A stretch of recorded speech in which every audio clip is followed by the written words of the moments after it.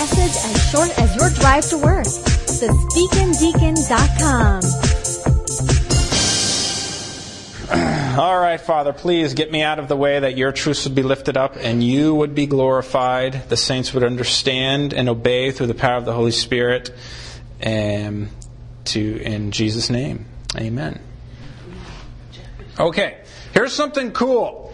I'm going to go through the intros of 4 letters. Just the intros. And it's going to start off with some light fare, and then you're going to see that the main courses are going to come out in just the intros of these 4 letters. That's why it's called Introducing. James, Jude, 1 Peter, and Romans. Now, the cool thing about Scriptures is, back in the day, people like to say, well, man just wrote the Bible, blah, blah, blah. All right? Bunch of nonsense for people who hate God and are looking for excuses to be evil.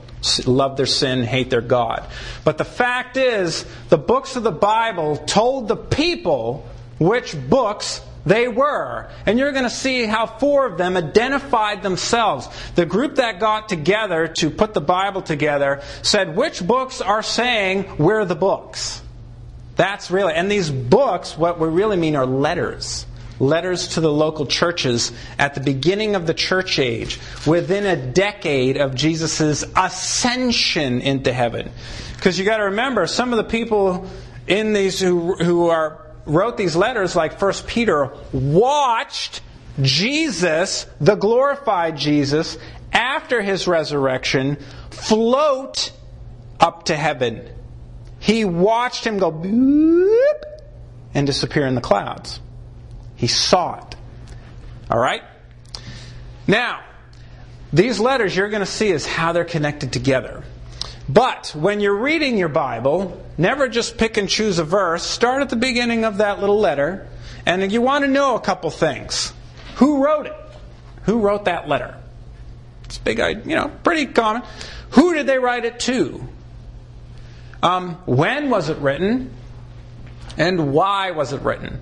A lot of your Bibles already have that information at the beginning of their Bible. If you don't have those Bibles, you can go to a Christian bookstore and buy one. Getting this for me, I just picked it offline. It wasn't difficult. That information is abundant for Christians other than any other generation. So we always want to know these things when reading our Bibles, because it puts things in context. That's how you know if you're listening to a real minister or someone who's not. All right, someone who's giving you a bunch of malarkey and trying to spin Bible verses. So the first book we're going to look at is the book of James. Now, this is a cool book. And I'm going to give you some background information because we want to know, well, who is James? And why is he in the Bible? Why is he considered one of the New Testament books? Well, there's a lot of gobbledygook that I cut and paste, and I'm just going to read it to you, don't worry. This looks like a lot. But this is James, the brother of Jesus. You know, the creator of the universe, Jesus, King of Kings, Lord of Lords, Jesus. All right? Now, only Catholicism and Greek Orthodox might struggle with James, a brother of Jesus, simply because they believe Mary was a perpetual virgin. Even though the Scriptures concisely say that she didn't know Joseph till after she birthed Jesus and then had children. Even though the Scriptures say that, they reject that because they need to make Mary extra super holy or sinless so that she can be sinless and have a sinless Jesus. Well, then what about Mary's mother? Does she have to be sinless to have a sinless Mary to have a sinless Jesus? And what about Mary's grandmother? Does she have to be sinless to have a sinless mother to have a sinless Mary to have a sinless Jesus? When does it end? All right? The fact is, Scripture tells us that Mary had children. Jesus had half-brothers, technically, because Joseph is not Jesus' father. God is. Okay? So, he is the younger brother of Jesus, and he did not believe in Jesus until Jesus came back from the grave. He watched his brother die, and then 3 days later came back to life. Okay, I believe you now. Right? It was one of those things. And he wrote a book, and we'll see it in a minute, but you won't get this in your Bible unless you got a Bible that has an intro of who James is. But I want to show you that it isn't just the book of James that mentions James as Jesus' brother, but here's some other places where it's mentioned. The Gospel of Mark and the Gospel of Matthew also mention as James as Jesus' brother. Here's the quote. Is not this the carpenter, the son of Mary, the brother of James and Joseph and of Judah and Simon, and are not his sisters here with us? And they were offended at him because Jesus is claiming, hey, I'm Jesus, the Son of God. We know your parents, Jesus. We know your brothers. We know your sisters. Okay? So who? You're calling yourself what? You understand? And that's why they were offended at him, Jesus, after identifying his family. All right? We'll just leave it there. I think it explains itself. The Gospel of John never mentions anyone called James, but mentions Jesus' unnamed brothers as being present with Mary and Jesus when they are at the wedding of Canaan. That's where Jesus did his first miracle. And it was Jesus' mother who told Jesus to say, hey, they ran out of wine. Do something. You got superpowers. And Jesus is like, hey, it ain't my time, but I will obey my parents. Bam, the best wine wasn't brought out until they were out of the other stuff. All right? And then John 2:12, and later the brothers did not believe him, talking about the brothers of Jesus. So here's all these references to Jesus' brothers. Here's another one out of Galatians 1:18. And of course, Galatians was written to the Galatians by Paul. I'm just getting quick to the point.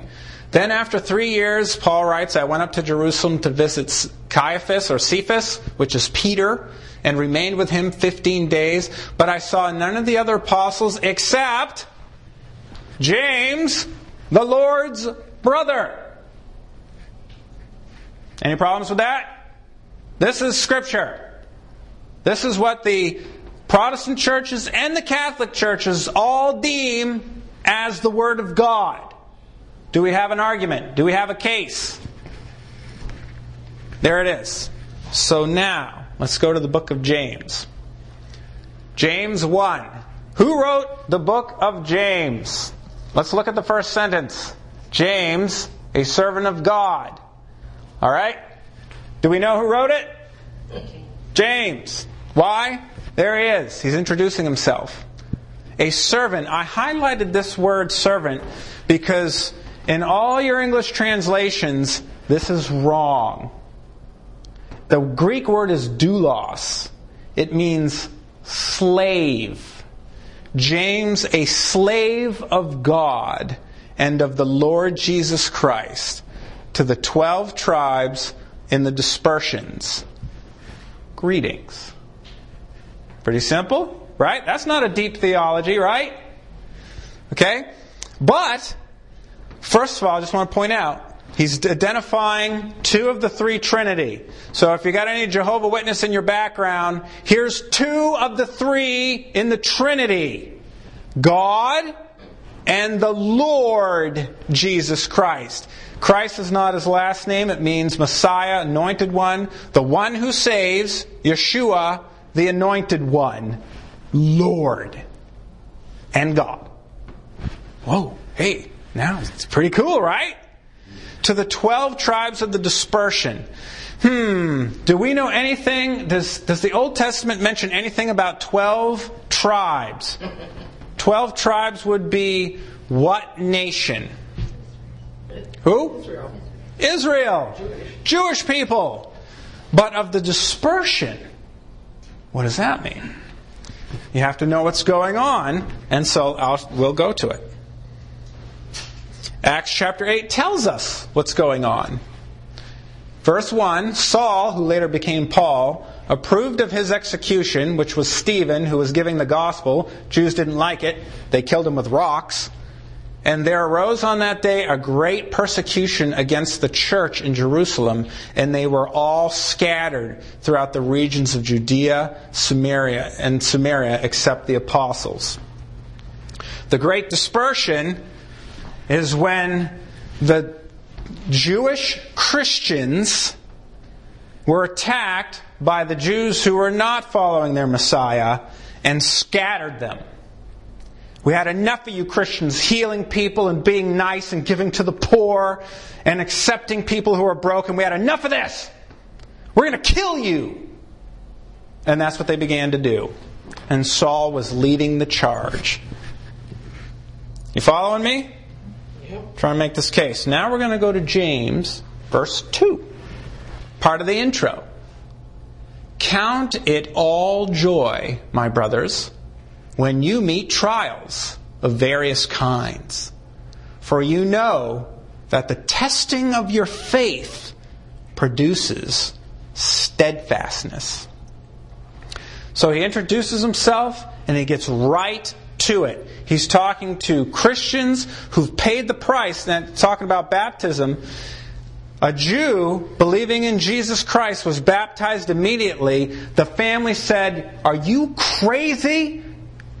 And they said, "You either come back and be a full Jew or you're out, Mr., Mrs. You lost the family inheritance. And now we've got everybody after you. You're going to jail, and if we have to, we'll kill you. Come back to the Jewish faith or you're dead." Wow.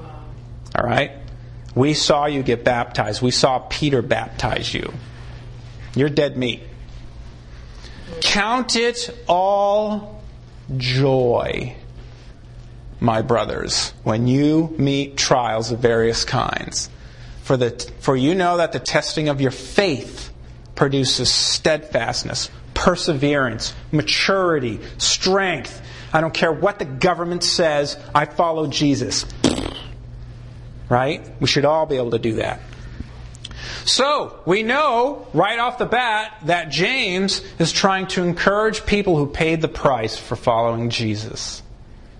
So that's why he wrote it. And we know who he wrote it to. Now Jude. Okay? Who's Jude? What's that about? Let's look at his intro.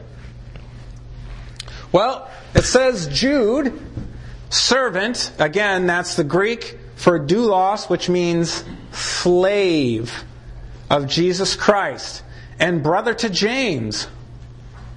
What? Jude is James' brother, which would make Jude Jesus' brother. Good job. Excellent. Isn't that cool?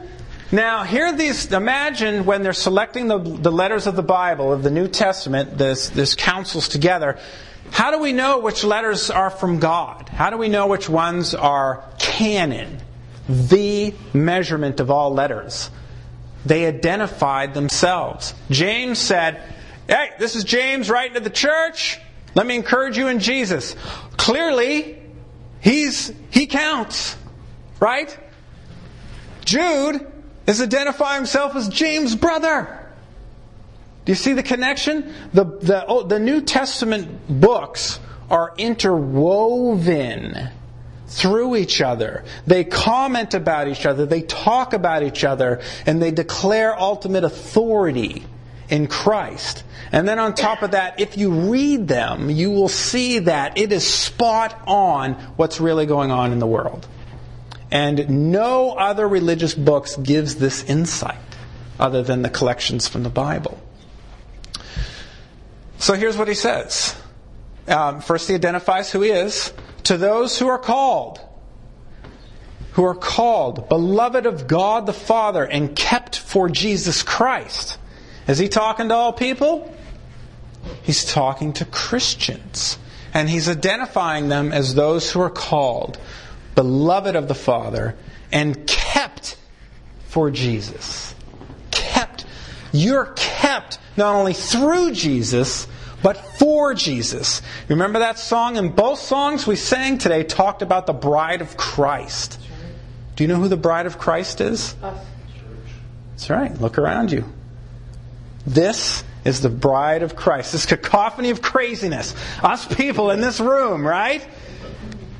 You're prepared for Jesus. You're washed white and pure by His sacrifice, by His blood. We're for Him. We're His prize. We're Jesus' prize Poor Jesus. I'm keeping that one. That's staying on that. All right. Sorry. Love it. All right. Verse 2 and 3. Excellent. You know, in the Muppet Show, Fozzie Bear had the two old guys in the balcony, but I have you. Okay. All right. I love it. That was a compliment. Verse 2 and 3. May mercy, peace, and love be multiplied to you. Now, stop right there. Even as a 20-something-year-old, when I was first reading that sounds like boring mumbo-jumbo flubber-nutter nothingness to me. Because, you know, if you've watched any of the RNC, the Republican National Convention, the only thing I saw was a Greek Orthodox closing in prayer on one of the nights. Because I just wanted to hear if he would utter the name Jesus, which he didn't. National television, that's all I would be saying. I would love to close a prayer on national television or open a prayer. Man! And this guy got up there and said a bunch of this. Blah. Peace, unity, and love for all. Amen. Oh, is he done? I fell asleep the moment he breathed. Right? But that's not what he's talking about. This mercy is God not giving us His wrath that we deserve. I love God's mercy because I so deserve His wrath. Peace inside with God the Father. He belongs to me through Jesus. I belong to Him even though I don't deserve it. My life has purpose and meaning. I'm at peace even when the world's not. And it's not my peace. It's not me. It's Jesus. And His love be multiplied, not added, multiplied to you. And then he writes this. We get an idea of his purpose. Beloved, although I was very eager to write to you about our common salvation, let's talk about Jesus. You're going to heaven, you're going to heaven. Yeah, let's have a party. He wants to talk about that, but instead, I found it necessary to write appealing to you to contend for the faith that was once for all delivered to the saints. Contend for it. Don't let anyone tell you otherwise, that you aren't going to heaven because of the blood of Jesus. Don't let anyone tell you otherwise. You belong to Christ and they stink. They need Jesus too. Else they're not going to heaven. That's right. Right? Amen. You contend for the faith and for all that it stands for, that was once for all delivered to the saints. You in Christ are a saint, and no council needs to deem you a saint and make a little medallion of you. All right? You're a saint in Jesus. Yes. Okay, that's the light fare. You ready? Uh-oh. Now it's kind of like, what? 1 Peter. Now Peter is an apostle. He was with Jesus from the beginning. He was a blue-collar worker, a cussing, nasty-mouthed, dirty joke-telling dude that Jesus says, you're going to lead my church. Huh? Right? Can you imagine that? As a matter of fact, you remember what Jesus said what Peter said to Jesus when he called him? He says, God, I can't follow you. I am totally unworthy of you. I think he may even mentioned his coarse joking, but he said he was unworthy, and Jesus says, no, I got a plan for you, man. Let's go. 1 Peter 1:1. Peter. Who's writing this letter? Hey! And who is he? He's an apostle. He's one of the 12 of Jesus Christ. To those who are elect exiles of the dispersion in Pontus, Galatia, Cappadocia, Asia, and Bithynia. So now, first, here we are, the council of men deciding which books belong in the Bible. Does 1 Peter belong? Does it have some pretty decent authority to it? Was it an eyewitness account of Jesus? Is this guy, was he there? Yes. There through it all. There it is. This book jumped out at them. Hey, I'm part of the Bible because I wrote it, right? Here it is, the Holy Spirit working through Peter. And look what he says. To those who are elect. That's a pesky word. Some people don't like election. I weep for joy at the idea of election. That God picked me despite me, not wanting Him. All right? I grew up not wanting Him. Because that's not where the party is. What does God know about fun? Right? I got my own plans for fun. And it rhymes with dumb. All right? Elect exiles. Because they are Jews who lost their place in society and were kicked out. In all these different places. So he's writing to them. Now get this. So far, we're on one sentence. This is all still part of Peter's first sentence. According to the foreknowledge of God, the Father, in the sanctification of the Spirit, for obedience to Jesus Christ, and for the sprinkling with His blood, may grace and peace be multiplied to you. One sentence. There's your theology. Now it's like, here comes the main course, right? And we haven't even gotten to Romans yet. According to the foreknowledge of God. That means pre-planning. That means before the worlds were made, God said, I'm going to create you and I'm going to use you to give me glory. Yeah, but awesome! Right? And who would want otherwise? Of God the Father, sanctification of the Spirit, that's a capital S, Holy Spirit. Sanctification means, oh, you want to go with dum-dum land? Nope, I got a better plan. Here you go. Sanctification, He pulls you out. He separates you from the rest of the world. And for obedience to Jesus. How do we obey Jesus? We read His Bible. He tells us what to do. We say, yes, sir. And for the sprinkling of His blood. That means you're justified. That means you're not guilty anymore of your sin before God the Father. Because it's only His blood that can do that. You cannot do that, right?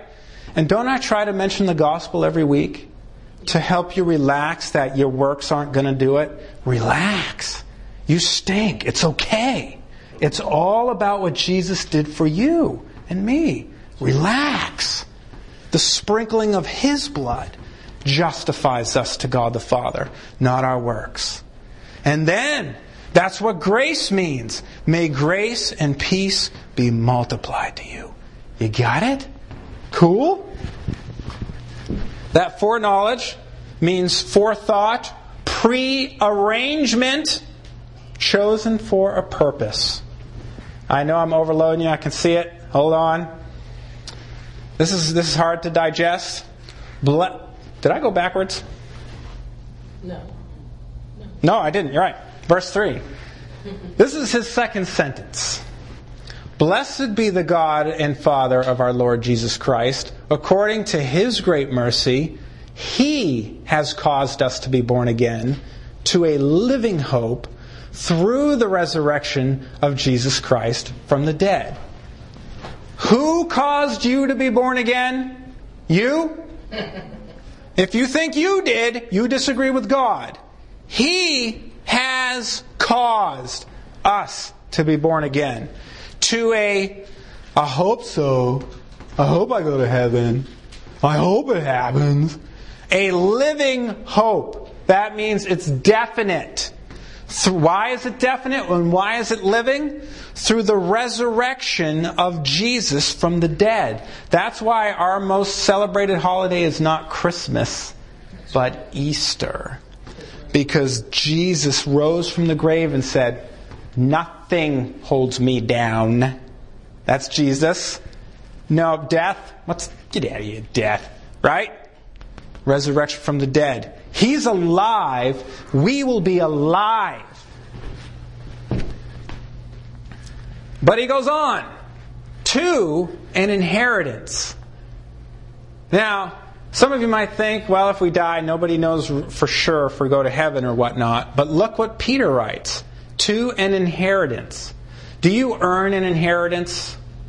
If you did, it wouldn't be inherited, would it? That's right. Okay? So, what is this inheritance like? That is imperishable. Can the imperishable perish? No. Okay, so it's imperishable. Undefiled, meaning it's pure. It's amazing. Okay, here's an example. Caitlin is not here today because she's in Disneyland. She's with her friends. Last week, she was so excited to go to Disneyland. Right? I mean, that's the wonderfulest place on earth, or the happiest place on earth, right? Or is that Walmart? No, that's a different slogan. I'm just kidding. She's looking forward to this, and she's experiencing this amazing place. But that's earth. That's earth. That's perishable. That's defiled. It's not perfect. But something's coming for us that is not only imperishable, undefiled, it's unfading, kept in heaven for you. Disneyland for us has not begun yet. How many are getting tired of this life? Wearing you down a bit? Right? It's supposed to. God wants to make sure you hate it here. Because Disneyland isn't here. It's coming, though. It's coming. Now, thankfully, God's going to carry us there. It's all on His ticket. Who by God's power are being guarded through faith for a salvation ready to be revealed in the last time. In other words, at the last day, God's going to say, you want to know what it's all about? Everybody, living and dead, is going to see what it was all about. Those who rejected, those who accepted, everyone's going to see it because it will be revealed in the end. But for those of us who get it, God's already told us. And there it is. A salvation. How's that? One more course. You ready? Can you hold on? Oh, I'll try. This is Romans 1. Now, everything you're about to see, a disclaimer, is one sentence. Paul's one intro. Let's do it. Romans 1. Paul. Do we know who wrote it? Paul. There we go. Is Paul mentioned in any other book of the Bible? Yeah. Acts. Right? We just saw how Paul was Saul in Acts. Paul mentions Peter. Peter mentions Paul. The men choosing the books of the Bible, did they have trouble finding Romans to be one of the books? Because Peter, an apostle, authorizes Paul. Luke, who was authorized by the apostles to write Luke and Acts, talks about Paul and Peter. Okay? So they're interlocking books. It wasn't difficult for the men to say, that's the Bible. Okay? Because of that. Here we go. Paul, a bondservant or slave, doulos. Bondservant is a nice euphemism for slave. I want to mention that. Highlight that every time. Of Jesus. All these people are calling themselves slaves of Jesus. Except for Peter, who said he was an apostle. Called to be an apostle. Set apart for the gospel of God. What's gospel mean? 2 words. Good news. Which He promised beforehand through His prophets in the Holy Scriptures. What is He talking about? He's talking about the Old Testament, which is about 80% of your Bible is Old Testament. His prophets in the Holy Scriptures beforehand talking about a promise. What promise is this? Concerning His Son, Jesus, who was descended from David according to the flesh, declared to be the Son of God in power according to the Spirit of holiness by His resurrection from the dead, Jesus Christ our Lord. That's His intro. How about some theology there? And He's still in the one sentence. We haven't come to a period yet. This is His intro. Now look, declared to be the Son of God in power. Jesus did miracles according to the Spirit, that's Holy Spirit, of holiness by His resurrection from the dead. Okay? Jesus Christ, our Lord. Is Jesus Christ your Lord? Is He your boss? Do you do what He says? Same sentence, here we go. Through whom, now He's given the gospel, we have received grace and apostleship, talking about the apostles, to bring about the obedience of faith for the sake of His name among all the nations. He's doing all this theology, setting up the authority given them to give the gospel about the obedience of faith for the sake of His name among all the nations. How's that? Holding on?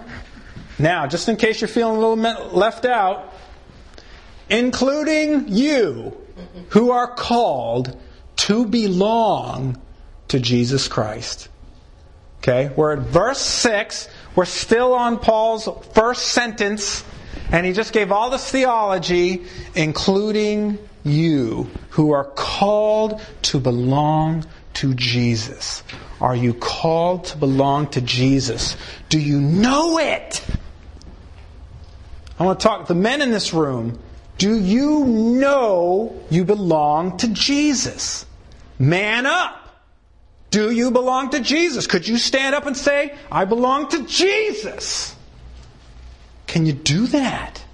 Ladies, can you do that? Yes.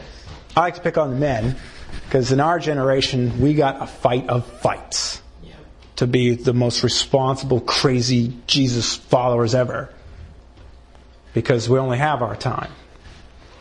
To those in Rome, who's Paul writing to? Which Christians? The ones in Rome, who are loved by God and called to be saints. So Christians are allowed to be called by saints. Look at that, it's in the Bible. Grace and peace to you from God our Father and the Lord Jesus Christ. The period. Verse 7. 7 verses. Do you belong to Christ? How do you identify yourself? Okay? I'm going to pick on the big popular sin of homosexuality because there's even a Christian group out there trying to call themselves homosexual Christians. And why am I picking on that is because why would anyone want to identify themselves by their sin? I'm a lying Christian. I'm a thieving Christian. Right? Why would anybody want to identify themselves with their sin? What's your pet sin? Do you want to label yourselves the sin, then a Christian? No way. If the sin comes before Christian, then you're not a Christian. That's right. Jesus died for all our sins. All of it. I don't want anybody to talk about my sins. I don't want anyone to think about my sins. And I don't want you to really worry about your sins other than learn to hate your sin. Hate it. It is not your friend. Right? Do you find your true identity in Jesus? That's where we end. Father, thank you for all that good stuff. Amen. I hope the saints got it, and I hope they got excited because of it. Thank you, Jesus. Amen. There's some food for thought.